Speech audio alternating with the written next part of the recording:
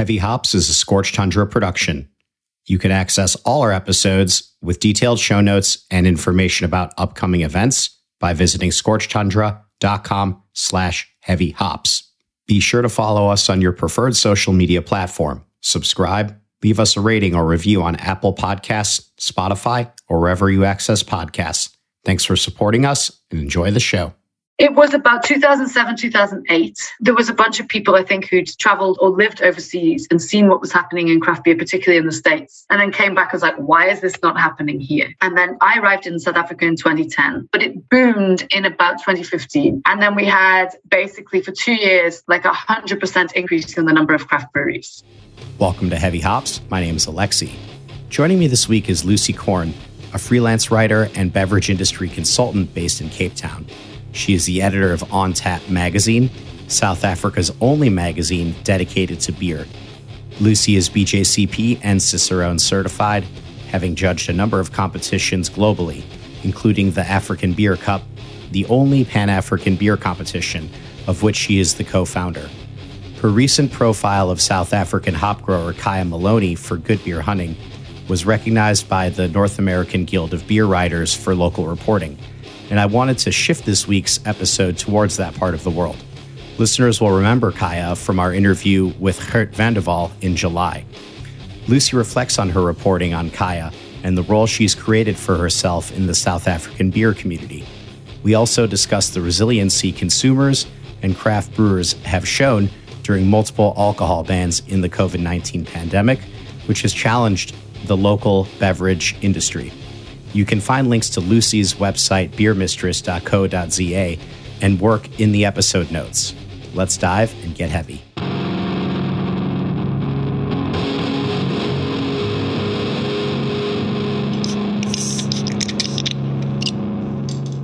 Lucy Korn, welcome to Heavy Hops. It's a pleasure having you on the show. Yeah, thanks for inviting me. And it's super exciting to be chatting to someone in a different country for once.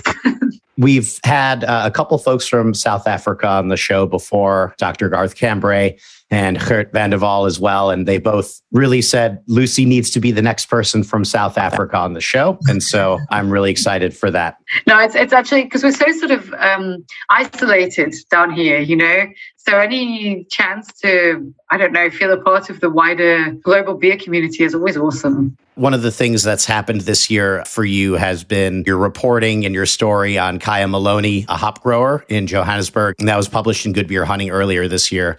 And that was recognized by the North American Guild of Beer Writers for local reporting, which is an awesome accolade. I want to get to that point. But first, let's talk a little bit about you and how you kind of found beer in South Africa. How did you sort of find your way into the world of writing about beer? Yeah, it was very random. So I'm not actually originally from South Africa. I'm from the UK. I moved here for a year 11 years ago. Cape Town has this way of doing that to people. You know, people come for a holiday and then just don't leave. And we'd been with my then boyfriend, now husband. We traveled here. We actually met on an overland trip through Africa. And when we got to Cape Town, we were like, we could have stayed there. And it was always in the back of our minds. And when we came back, we just came for a year. And I was working as a freelance writer, mostly travel. You know, if you're in Europe or we were living in Asia before, it's very easy to hop around different countries. But in South Africa, you're far from everywhere and it's expensive to travel. So I was like, I need to write about other things that are not just travel. You know, I've always been interested in food and drink. And first I looked at wine, and we'd actually got very into beer when we lived in South Korea beforehand. And we'd seen the craft beer movement really take off there, and we'd started homebrewing there. And when we came down here, we could see from when we traveled here and when we came, and backpacked here, and when we came back, you could see something was just starting then in terms of craft beer. So I was like, oh, well, I'll write a blog about craft beer, and it was for a travel magazine. And it just took off. Like it really. So I used to say I was, a travel writer who sometimes writes about beer. Now I'm a beer writer who very occasionally travels at the moment with everything that's going on. And it just ended up taking over. I was approached by a photographer who wanted to do a book, and I did a book with him, and then a second book about craft beer in South Africa. Then was approached by a publisher who wanted to do a magazine, and it's just completely taken over every corner of my life in the most magnificent way. What was the hook for you? Everyone has their sort of aha moment. So, I'm from the UK, so was a beer drinker through university, but mostly a lager drinker. Never really got into real ales in the UK, if I'm honest. Not then anyway, obviously since. It was when we were living in South Korea. And we'd actually been there once, and then we left. And then and my husband had tried, or my now husband, I should say, he tried homebrewing, and his first batch was just terrible. He hadn't quite grasped the whole importance of temperature control during fermentation. It was really bad, and he quickly got disillusioned with it. Then when we went back, he was like, "Okay, I'm going to get into. I want to brew my own beer." And he looked up the home brewing club, and we lived in like a suburb of Seoul, or like outskirts of way out of Seoul. And I always remember, and he said to me, "Lucy, do you recognize this guy?" And I looked, I was like, "Oh yeah, he's the guy with the dog." So in a city, I don't know what, Seoul's got 20 million people. And the guy who ran the homebrewing club for the entire country lived in our building.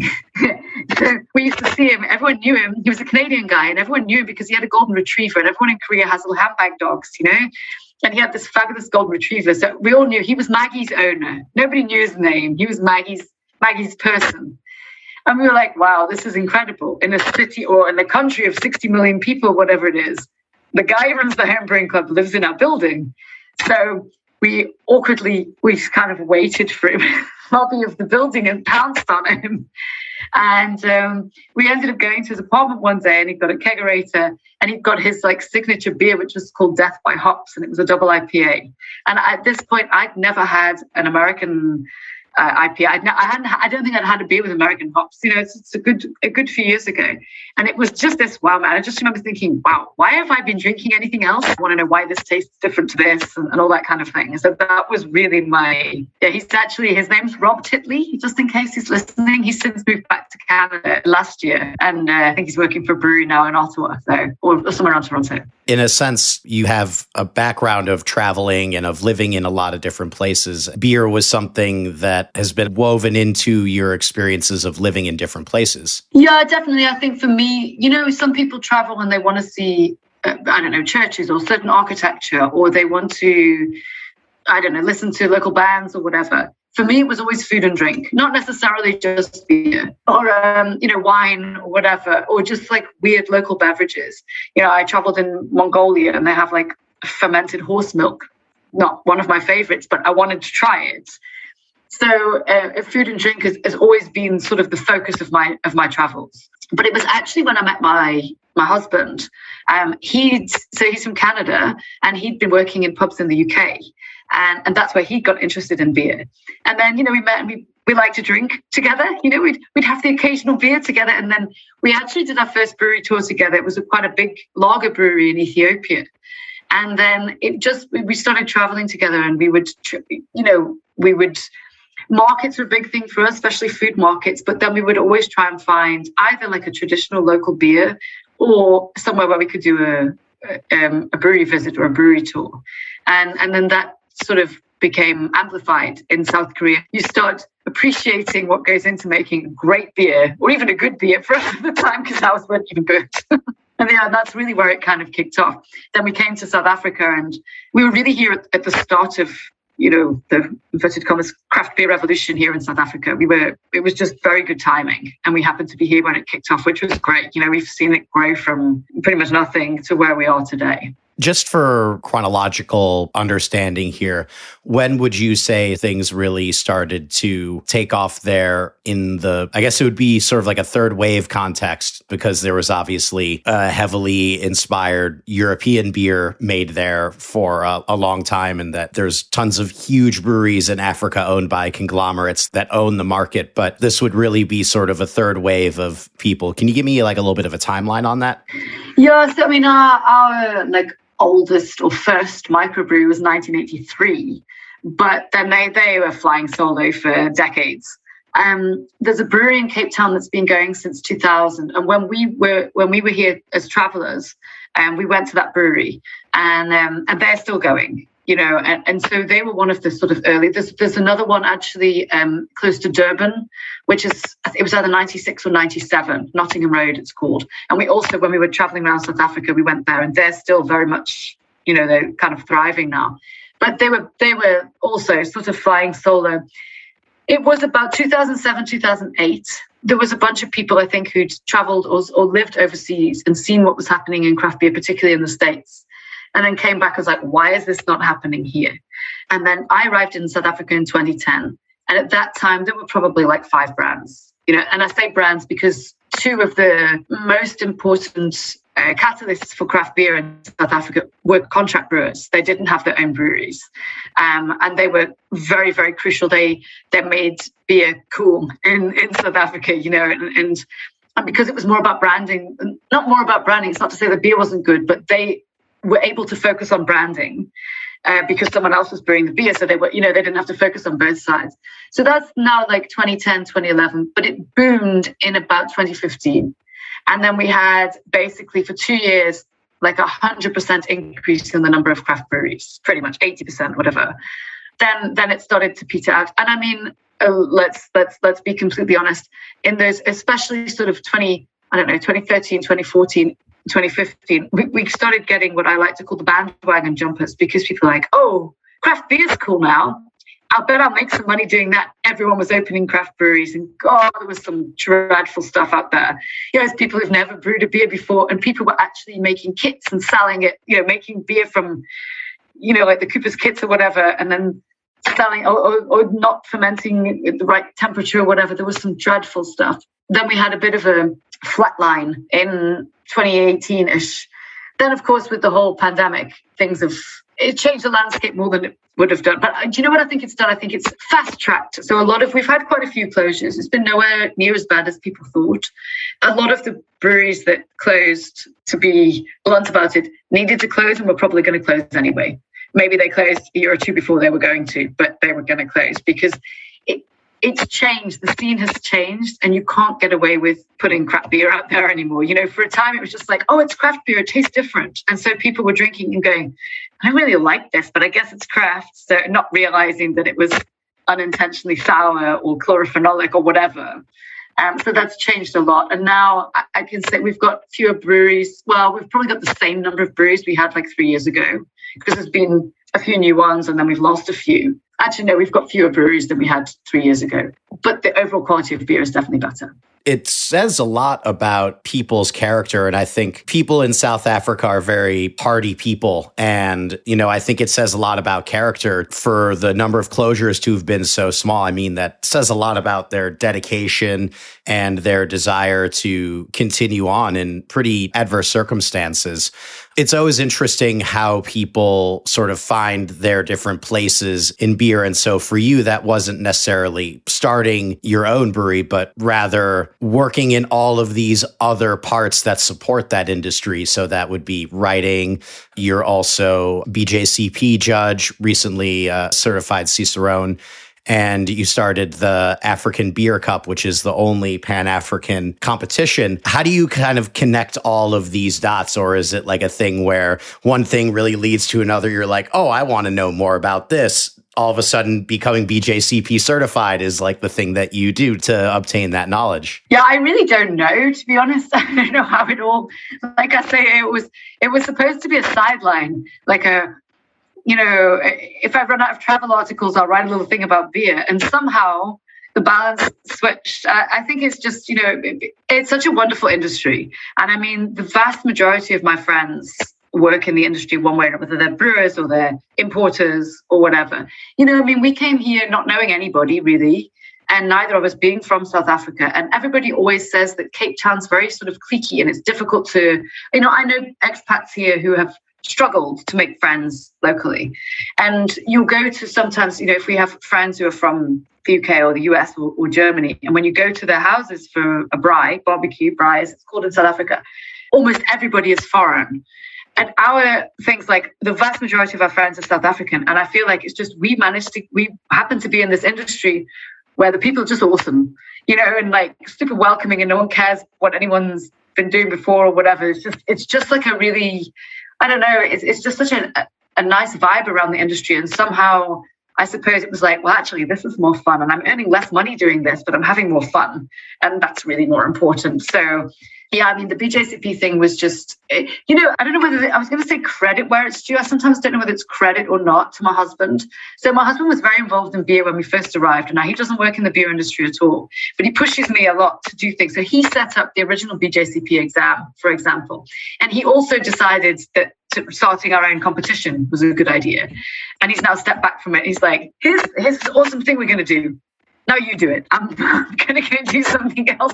So as I said, I'm not sure whether I should say credit is due or blame is due. But yeah, he kind of pushes me to, in a nice way, and like, I really think it would be great for you and for the industry if this happened. And I think I need someone to do that. I'm not lazy, but I'm comfortable, and if I'm happy just doing what I'm doing. And if someone doesn't say, well, why don't you do this as well? Then I won't.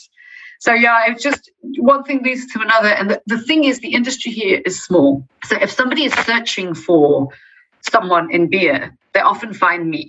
And then maybe, so then someone comes to me and said, listen, we need a judge for we're doing a competition about label design and we do wine and now we want to do beer. And they find me. And, and then someone's I'm looking for a consultant on such and such, and they find me. Because when I arrived here, nobody was writing about beer. And 11 years down the line, pretty much still nobody is writing about beer except me.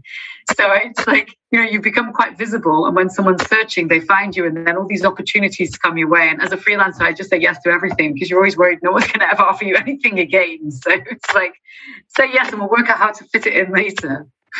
It's just interesting that you are sort of like a connecting piece for so many different, like, important facets of the industry, but you also have a formalized knowledge set by being BJCP certified and also having run competitions.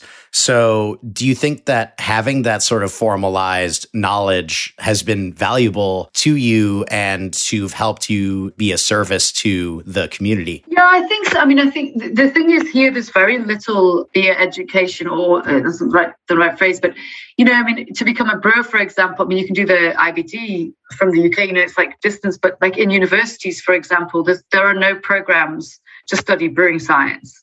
And there are no real courses, to become a beer sommelier or any of that kind of thing. So you really have to sort of, of your own accord. And I think a lot of people can't or don't know about it. So I mean, I was the first person in Africa, to my knowledge, to do the certified Cicerone. I've actually just sat the written exam for the advanced Cicerone, currently awaiting results.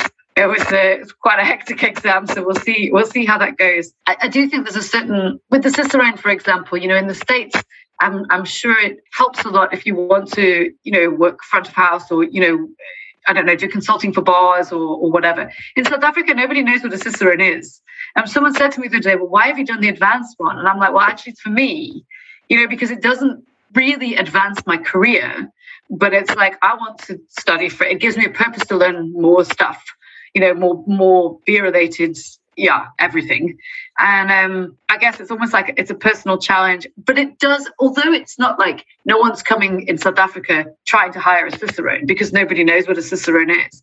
But I think when you say that and then you say, oh, I'm, a certified Cicerone, they'll Google it and be like, oh, well, maybe we could work with you because you're not just a drunk. You've got some formal qualifications to go with it, sort of thing. So yeah, but we're very much, the whole thing's still in its infancy here in terms of, for example, beer being in fine dining restaurants and that sort of thing. We've got a long way to go. Yeah, and I think definitely if you're looking to offer a service to anyone, having qualifications is part of it. And also just having that also shows other people that it's something that people can do there. So there's a lot of value to setting that kind of precedence. Yeah, absolutely. I mean, I have a lot of people contacting me asking either they want to become a BJCP judge. How can I do that? Where's the course? And I'm like, there's not a course. It's you with your app and tasting beers and there is quite a lot of interest in doing the Cicerone down here. And that's certainly, people sort of start talking about it and they're like, what is that? How do you pronounce that? What is that? And start looking into it and like, oh, wow. Still like people are like, oh, wow, you can be a qualified beer judge. That's the thing. And it does at least kind of gradually, slowly spreads the word that there are beer qualifications that you can do. Let's talk a little bit about your piece that you did on Kaya Maloney and his project in Johannesburg. You set up this story really, really well by sort of describing where his operation is. And there's a lot that one can sort of imagine and read into, like political dimensions and social dimensions based on those first 3 sentences of the story. Tell me a little bit about, one, sort of how you found Kaya and what your sort of impression was like driving up to his operation. And it obviously came to mind to you that this was a place with certain type of historic precedence in the country. Yeah, I mean, the whole thing was, so Kaya actually contacted me, I don't know, maybe a year and a half ago on Twitter, and I forget, he'd followed me on Twitter, and then he messaged. He was looking for contact details of somebody or something. I can't remember. And it was just kind of, in the back of my mind. And so I followed him back, and I'd see very occasionally stuff that was going on.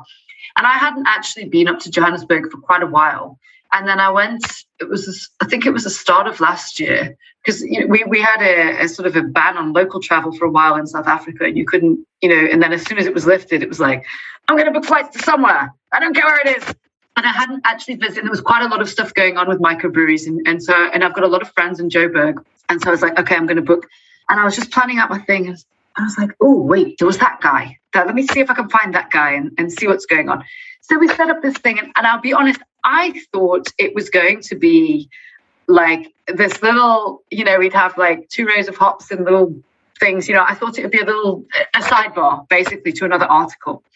And I'd slotted in half an hour or something to pop in, take a couple of photos, say hi. And when he messaged me, he said I was how to find him, and he said set your GPS to like the Constitution Hill parking garage, and I was like, ooh, okay. So central Johannesburg has a certain reputation for crime, and being not like, I don't spend that much time in Joburg. I'm not super comfortable in central Joburg. And when I got there, I pulled into the car park, and I was like, what am I doing here? I'm by myself. No one knows where I am. And I had to wake the security guard up, basically. So like, I'm trying to explain to him, and I'm saying hops, and of course, this guy's got no idea what I'm talking about. And I was like, he's got a greenhouse on the roof. Oh, yes. I'm like, okay, I'm in the right place. Drive into this car park. It's completely empty. And all these episodes of 24, where people get jumped in the car park, pop into my head. And I'm like, what are you doing here? And then he says, go through that door. And I'm like, really, that door? And this is like just a random doorway. It was almost like a wall that was just slightly wider than the door. And I'm like, where is that even going? Like open the door, and I was really hesitant, like looking behind me and looking. There's no other security guard's back in his chair, asleep again. And I go up the stairs, and it's like this makeshift, like a scaffolding stairway. And I'm like, this. I literally, basically out loud said, Lucy, this is where you die. Like, what are you doing? But I go onto the rooftop, and there's no one there, and I can see the greenhouse, but I'm like, I don't know how to get to it. I just stood there and went, hello, is anybody here? Then he comes out, and he's like this super nice guy, and he's got this amazing story. And I'd got a meeting afterwards with some guys from a brewery there, and I had to message him and say, guys, listen, I'm running really late, because I ended up staying for 2 hours with Kaya, and he told me, and at first we're just standing there, and I was like, wait, I'm sorry, I need to take all the notes on this. This story is, it's just his passion for it, and how his sort of the trials and tribulations and stuff. And I was like, wow, there's a real story here. Like I say, I just thought I was dropping in, and I quickly realized, oh, this is not a sidebar. This is a feature, or several. There's a lot of adversity that is woven into this story that I think is an important part of the issues that small producers have in South Africa. And that can also pertain to spirit producers or possibly even wine producers. And when we're talking about hops, this is an area that South African Brewers, which is a subsidiary of AB InBev, says you shouldn't be growing hops in this region. And so that it's not conducive climate-wise. And obviously the area of South Africa that is conducive from a climate perspective is an area where they have a vested interest in all the farms. One of the types of adversity that you kind of highlight there is the fact that he is someone who's doing the thing he's not supposed to do in the place that he's not supposed to be doing it, right? Yeah, I mean, it's so, South Africa falls just within the sort of typical latitudes for hop growing, but not quite, like our summer days, not quite long enough and such. And Johannesburg just doesn't really have the climate, but because he's growing hydroponic, he can manipulate the climate and the length of day and all that kind of stuff. And it's just like Johannesburg's this gritty, really, I don't know. Yeah, I can't think of a better word, gritty city. And it was mind-blowing to walk out onto this rooftop it's an area of the city centre. Okay, so he's at Constitution Hill, which is sort of a historical attraction now, former prison. But it's right on the cusp of quite a notorious area of the city. And then suddenly there's just this greenhouse, and it was, I remember I took some photos and posted them in a couple of beer groups, and I'm like, I'm just hanging out in Joburg. And the amazing thing about this, nobody knew about this guy. Before I started, tweeting about it, like nobody knew about it. Where is this? And I got so many messages from brewers. I want to go see this guy. I want to buy his hops. I want to talk to him. But he was just doing his thing. He was still in his sort of trial phase. And these photographs of the hops there, they're like, wait, what? This is happening in Johannesburg? Because Johannesburg is not exactly known for its, agriculture and gardens or anything like that. So yeah, it was just a combination of, he's a very charismatic guy with a cool story and like super intelligence. I don't know, just the way he tells his story. I could have listened to him all day. And then he's in this incredibly unlikely location, really, in so many ways. So it was just, it was definitely my favorite story I've written, certainly in the past year, if not in a good while. You're listening to Heavy Hops. We'll have more from Lucy Korn in a moment. There are a few things happening in the world of Heavy Hops and Scorched Tundra that I want to share. You can find tickets to Scorched Tundra Presents shows at scorchedtundra.com/tickets. Be sure you're in Chicago on Labor Day weekend 2022 to experience the next Scorched Tundra Festival.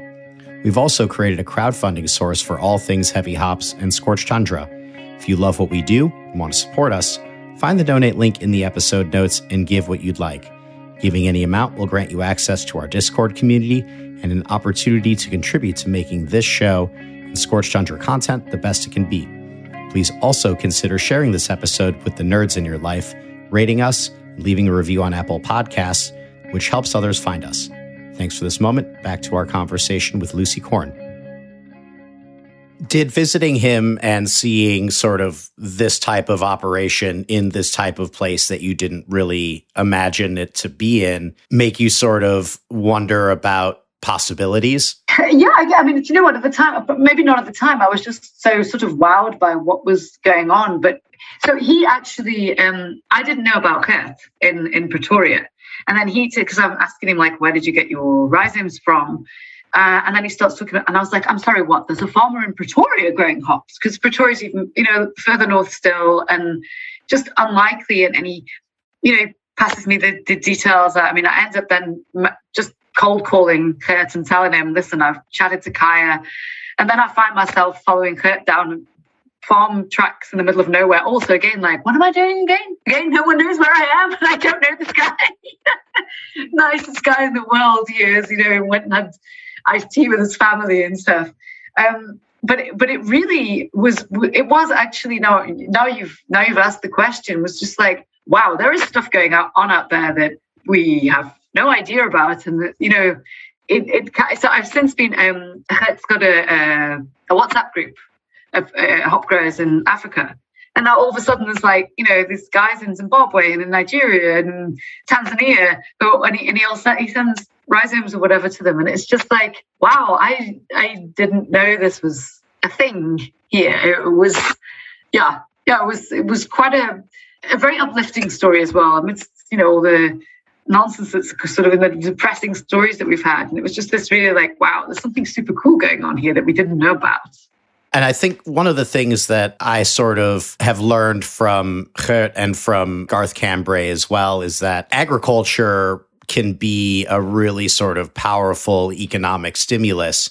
And that can also be something that's useful for all of the populations that live in South Africa, in a country where finding work is hard for some people. And there's a lot of people that have economically disadvantaged backgrounds. And so it can be a really positive thing from that perspective. And all beverages require some type of agriculture. And so the notion is that whether it's beekeeping or whether it's hop growing, there's the manufacturing side that the producers have, but then also there's the agricultural side. You can teach people to operate equipment, but there's something sort of instinctual about working land for a lot of people too, that this can be a source of economic empowerment. Yeah, and I think Khaya has big plans to, like, his rooftop thing in Joburg is like his the trial basically for hydroponic hop growing, because it's not something that's, you know, obviously there are a few people around the world doing it, but it's not something that's been hugely trialed. And his long-term thing is to go much bigger, and then obviously that's going to filter down and I don't know, catch on, and there'll be other people who get into hop growing. And yeah, I think it definitely. I mean, you hit the nail on the head that South Africa has a high unemployment rate, and it's got a lot higher throughout the pandemic. Been a lot of jobs lost, and yeah, it's definitely. I think it's actually something a lot of people have been sort of getting back to the roots that maybe, you know, their parents or grandparents worked in agriculture in some way, and then they end up doing something else, and then sort of seem to come back to it. I've actually met a few people in the past year I think there's something very satisfying. I'm actually growing hops in my garden. I'm a terrible gardener. You know, I'm one of those people that can kill a cactus. And when I went to see Gert, I mean, I came back from that trip actually with usually when I come back from a trip, I've got a suitcase full of beer. And on this occasion, I came back with just so much like beer, but then he makes whiskey, and he wanted me to bring some for some whiskey club in Cape Town. So I've got like whiskey in plastic bottles, and I've got hop rhizomes and all sorts of other stuff. And the hop, and I was busy, and I'm like, oh God, I need to plant these things. And then I said to him, listen, they dried out, and I don't know if anything's going to happen.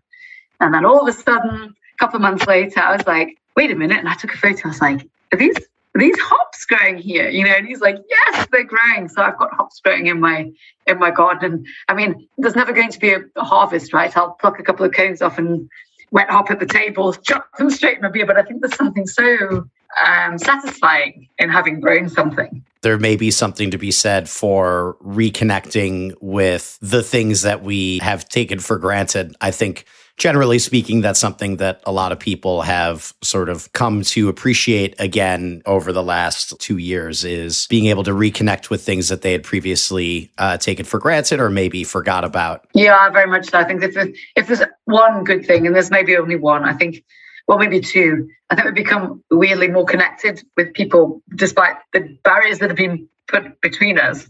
You know, like I've become much more connected with my friends and family in the UK because of Zoom and everything. And then I think people sort of, I don't know, we're brewing and making jam and making cheese and all these things at home that they weren't doing before. And now suddenly they've got this, I don't know, back to our roots kind of thing, because they were like, well, what can I do while I'm at home? Well, I'll make cheese. That would be nice. So yeah, I think the only positives that have come out of this giant mess.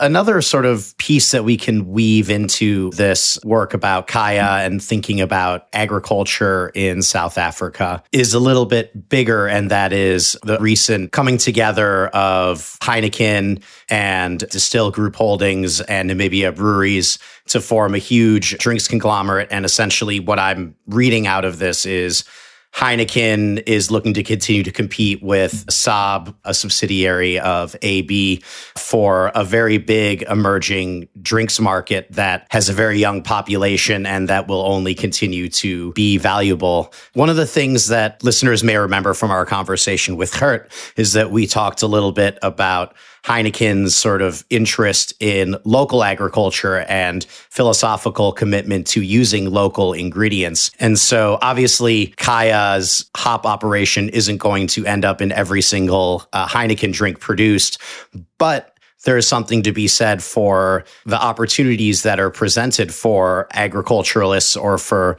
people that are looking to get into that industry, Heineken's commitment to local, and then at the same time, all of these global supply chain issues, barley prices increasing. There's this interesting moment that I'm seeing right now where Heineken can actually be pushed more towards local ag.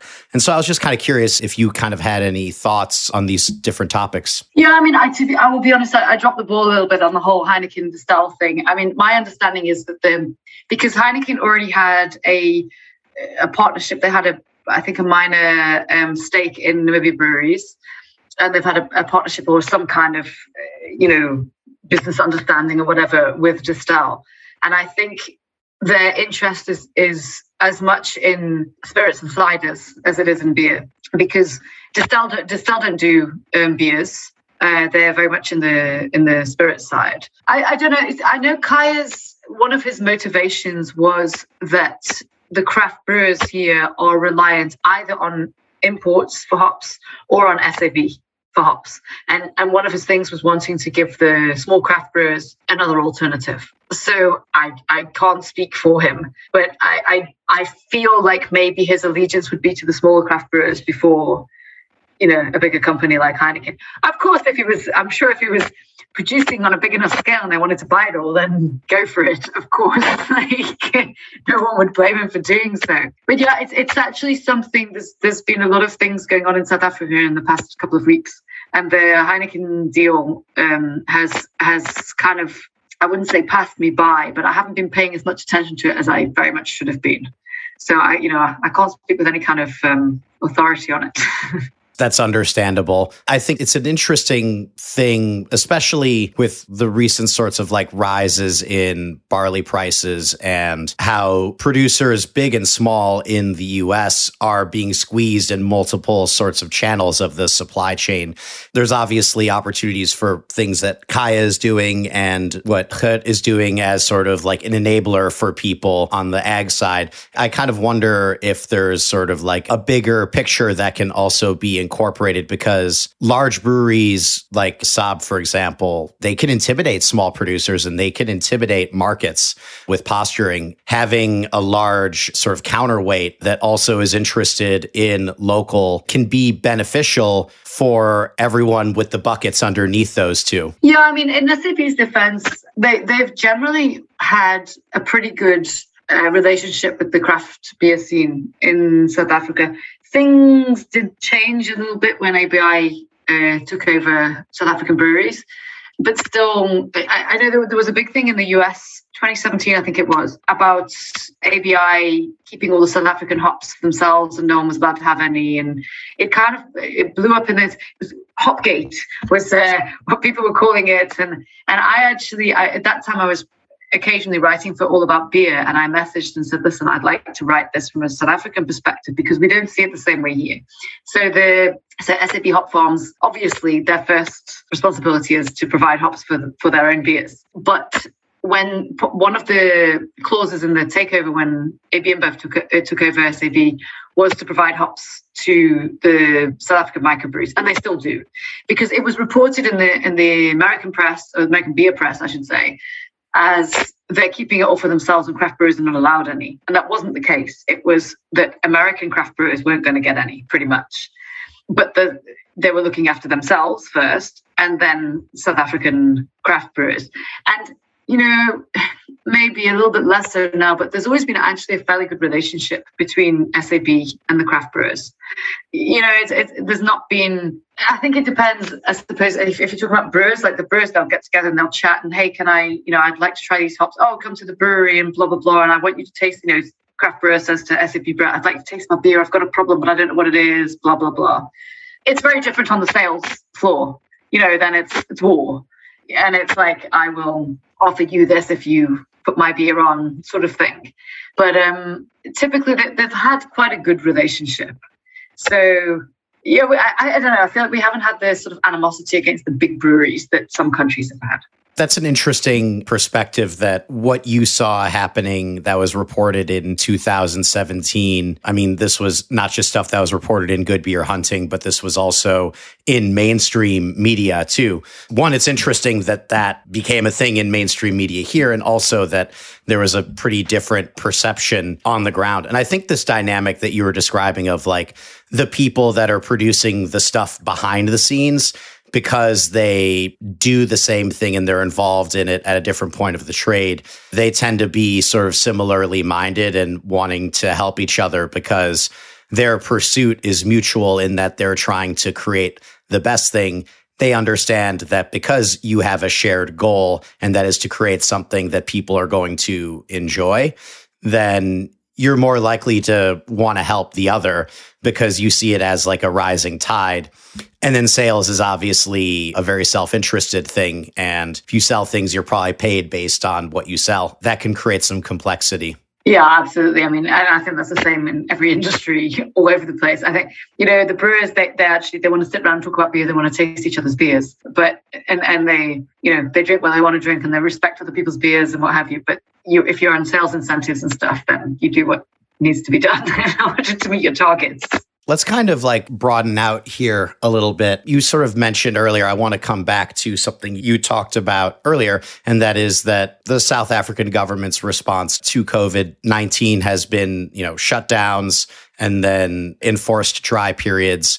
Unfortunately, it sort of sounds like there may be one coming up as of the recording. What sort of surprised you about the resiliency of people? Because that was something you alluded to earlier, is that you were surprised that fewer places didn't close. Can you sort of elaborate on some of that a little bit? Yes, I mean, our first lockdown started, it was the end of March 2020, and we were hit with a complete alcohol ban. So there was no purchase, no sale, no production.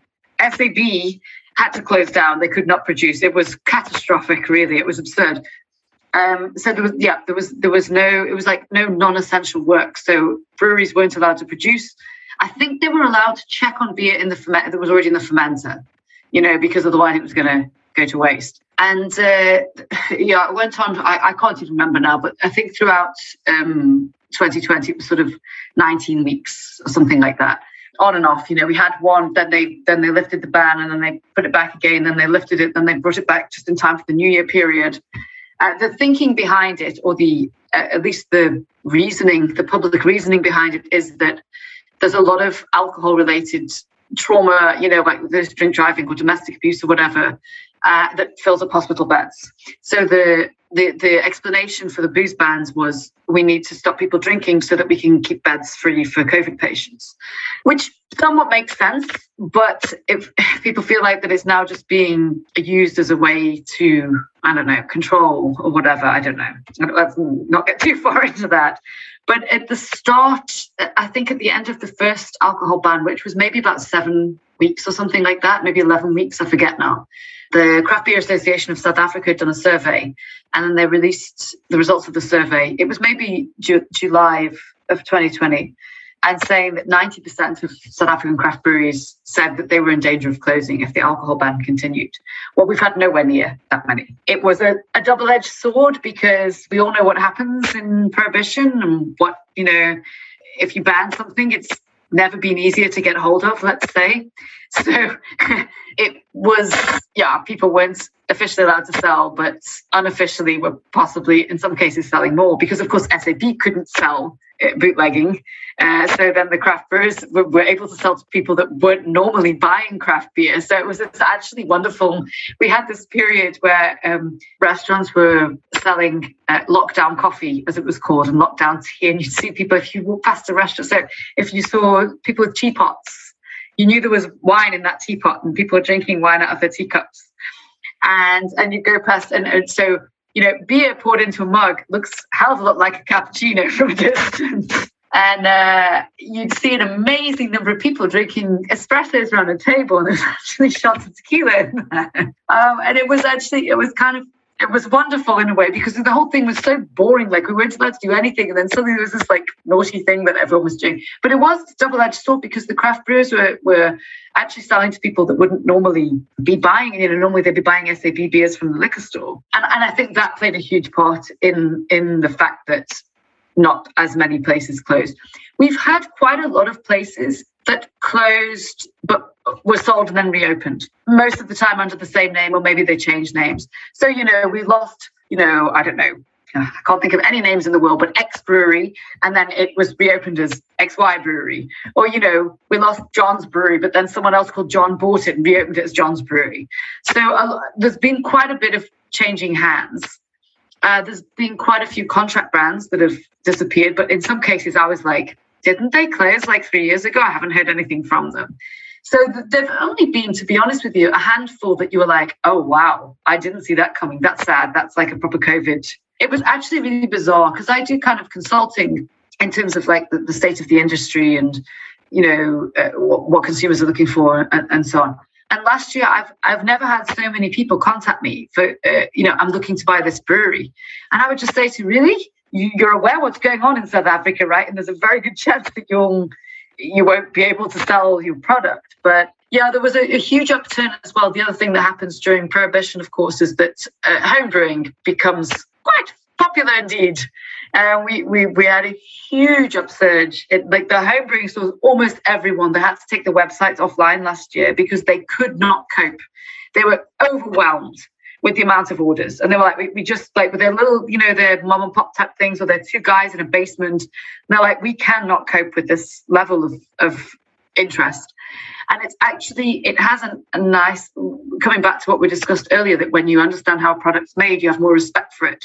And so maybe, you know, you've always drunk SAB, then you start home brewing, and then you're like, oh, wow, that's interesting. If I use this hop instead of this one, or if I change this temperature, or if I add this malt, it changes everything. And then you're like, let me go to my local. So I'd like to think that craft brewers have captured some of those new home brewers as well.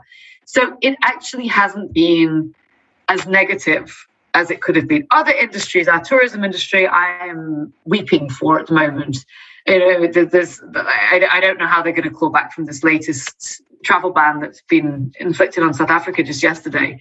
But in terms of certainly beer, it could have been a lot worse. We're not out of the woods, and we don't know what's going to happen if we might be hit with another alcohol ban, and you know, we don't know what's coming, but it's not been as bad as we thought. In closing here, I want to ask like a little bit of an open-ended question. And in paying attention to things that are happening in South Africa, I've learned quite a bit about agriculture, and it's been an interesting lens to look through. And so I guess for you as someone who's an international person, lived in a number of different places, you have a lot of different perspectives. Why do you feel it's important for people in Europe or North America to keep an eye on what's happening in South Africa from a craft beer standpoint? I think, we're one of the youngest craft beer scenes around the world. And I think so. Until quite recently, it's very much been originally sort of in 2010, 2011. A lot of people started with lagers, and then we're following German beer style. So everybody had a Weiss beer, and people would do some kind of a variation of a Kolsch maybe, and then sort of went into Irish style. So everyone at one time, everybody had a blonde ale of some description, a Weiss, a lagerish kind of something, and a stout. And then you went through, and then the influence from the US, so everybody was attempting an IPA. And then, of course, a couple of years ago, everyone's doing a New England IPA, and sort of following trends from elsewhere. In the past 3 or 4 years, 3 years probably, there's been much more focus on what's our beer identity, like what are we bringing to the table? And there's been a very, some people are like, well, we'll do the South African Pale Ale with all South African ingredients. To be completely honest with you, our malt here is not, it's designed for use in adjunct lagers, so it's to use all South African malt in a pale ale or whatever. It's almost like you're doing it for the sake of using local ingredients, not necessarily because it's what's best for your beer. And then there's been quite a few people using uniquely South African ingredients. So we have this amazing floral biodiversity in in South Africa, particularly in the Western Cape, the province where Cape Town is. And the stuff is crazy fragrant, and there's like, I don't know, tens of thousands of different species. Fynbos, it's called. It's just like not really a genus, but it's a type of plant diversity. And people have been using that, and like rooibos, people might know rooibos from, the red bush tea. I'm trying to use these things which are uniquely South African in the beers. But what's happened, and this is something, and I wrote a piece for Good Beer Hunting last year, which also won an award in the North American Guild of Beer Writers, about people embracing traditional African beer. So the traditional African beer, it goes back millennia. Nobody knows how far because nothing's ever been written about it. It had an oral history which has been lost, but it's like the beer that you see in hieroglyphics. It's thick and it's gritty and grainy. It's spontaneously fermented, so obviously it's quite sour. It is worlds apart from beer as we know it. And when people try it for the first time, they're like, oh my God, what is this? Because it's kind of this weird pinkish grayish color, and it's got bits of grain floating in it, But recently there's been an interest in bringing that into craft beer. There's a brewery in Cape Town. He's from Zimbabwe originally, and he grew up, seeing his grandmother brew traditional beer, and he wants to bring that to his beers. But he knows that people don't necessarily love that beer, so it uses sorghum as the base of traditional Southern African beer, and so he does a saison with sorghum. He uses 40 or 50% sorghum in the grain bill. So there's been a real increase in that, which for me is the most exciting area. So I think, very long-winded, I apologize.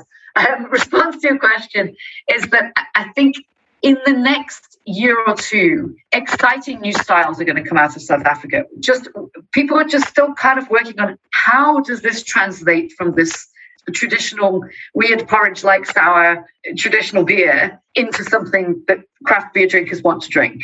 And people are working on it and tweaking and trying different styles and seeing what works and what doesn't. And I reckon in the next couple of years, there's going to be some, they're going to sort of nail it and be like, okay, this is our contribution to the global craft beer table. There's a lot to come out of South Africa. We've been held back for a couple of years, and hopefully next year will be our year. That's wonderful. And that's a really great aspect of some type of maturation, in a sense, is now we're seeing cultural confidence come through in these beverages, and it's not emulation of something from somewhere else. Now there's local identity being placed in these beverages and a desire to share something that is yours instead of your interpretation of someone else's traditions. Yeah, I think you nailed it. Hey, cultural confidence. I love that. I'm going to steal that and use that in an article at some point. I will credit you there. But I think that's exactly what it is. For the longest time, it's like, oh, well, Ireland does great dry stouts, so we must do that. Or Germany does great Weiss beers, so we must do that. Or America's pumping out IPAs, so we must do that. And it's taken a good while before people are like, but what are we? Like, we're not Irish and we're not American, and we need to be, and we have this very long heritage of beer brewing, very different beer, obviously, but there's got to be some way of marrying that and honoring that. And it's actually the traditional African beer is it's an endangered species because people are not brewing it the way, to the extent that they used to. So this relatively recent sort of renewed interest is great from a point of view of preserving that tradition as well, that history. So yeah, it's something I'm actually really passionate about is this. And it's the traditional beer, I won't lie, it is an acquired taste. And I'm still acquiring it.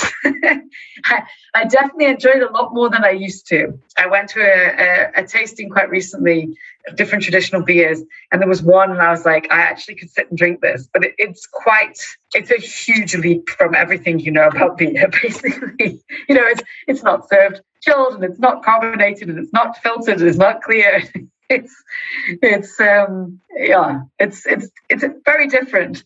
But if we can just embrace that and find a way to bring it to a wider audience, I think it's going to be phenomenal. That's really exciting. Lucy, thank you so much for joining us on Heavy Hops and for sharing all your experience and stories and observations as well. Thank you so much. I hope I didn't ramble on too much. I tend to get extremely passionate about certain topics and I don't know when to stop. Oh, that's lovely. Thank you. Cheers. Thanks.